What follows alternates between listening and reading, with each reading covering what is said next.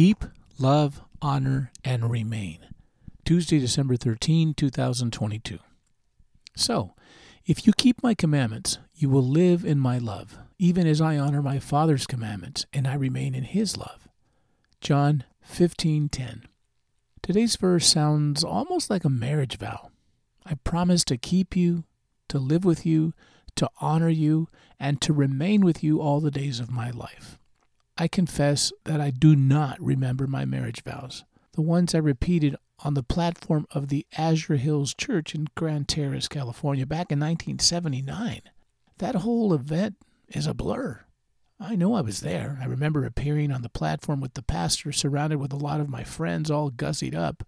I recall a pastor I hardly even knew standing in for the pastor who did not materialize as planned. I recall singing a song to my beloved.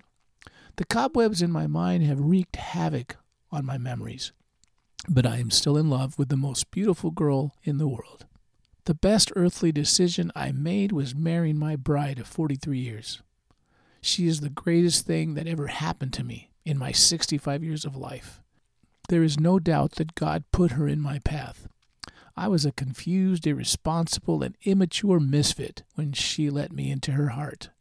She should have run to the hills, but God somehow allowed us to forge a bond that has remained strong through many mishaps and reverses. So, I ask, when did God's commandments become a duty rather than a privilege? How did living an honorable life become a chore and a burden? Why does it seem that living a life within the framework of a set of laws is somehow oppressive and restrictive? Is being married a life sentence?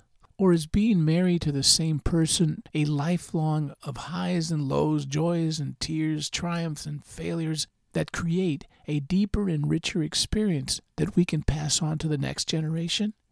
Do we have it all wrong?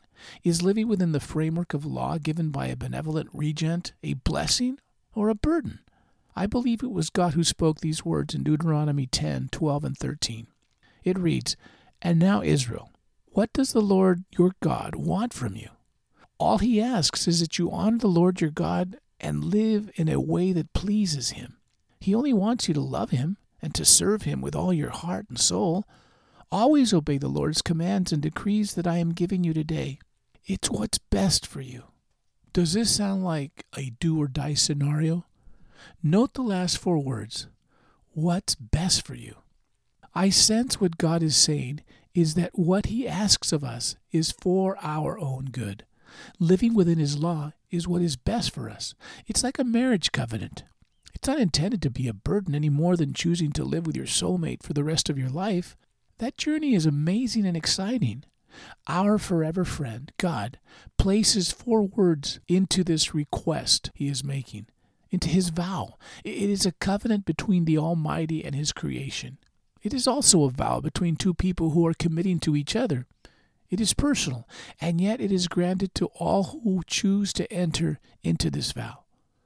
Keep, love, honor, remain.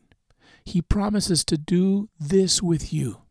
Keep you close to his heart, love you all the days of your life, honor you forever, and remain with you to your dying day and forever if you choose to exchange this vow with him. It sounds too good to be true. It seems too lopsided. God provides everything that is good for us, and we relish in the scandalous bounty he pours on us. In the good and the bad days, God is always there, keeping, loving, honoring, and remaining with you and me. That is life at its best, even when it's not. You know why? Because God is good all the time. Abba, thank you for loving me with all my blemishes. I will trust you with my future. I know you are faithful even when I fail to be. Always. In Jesus' name, amen.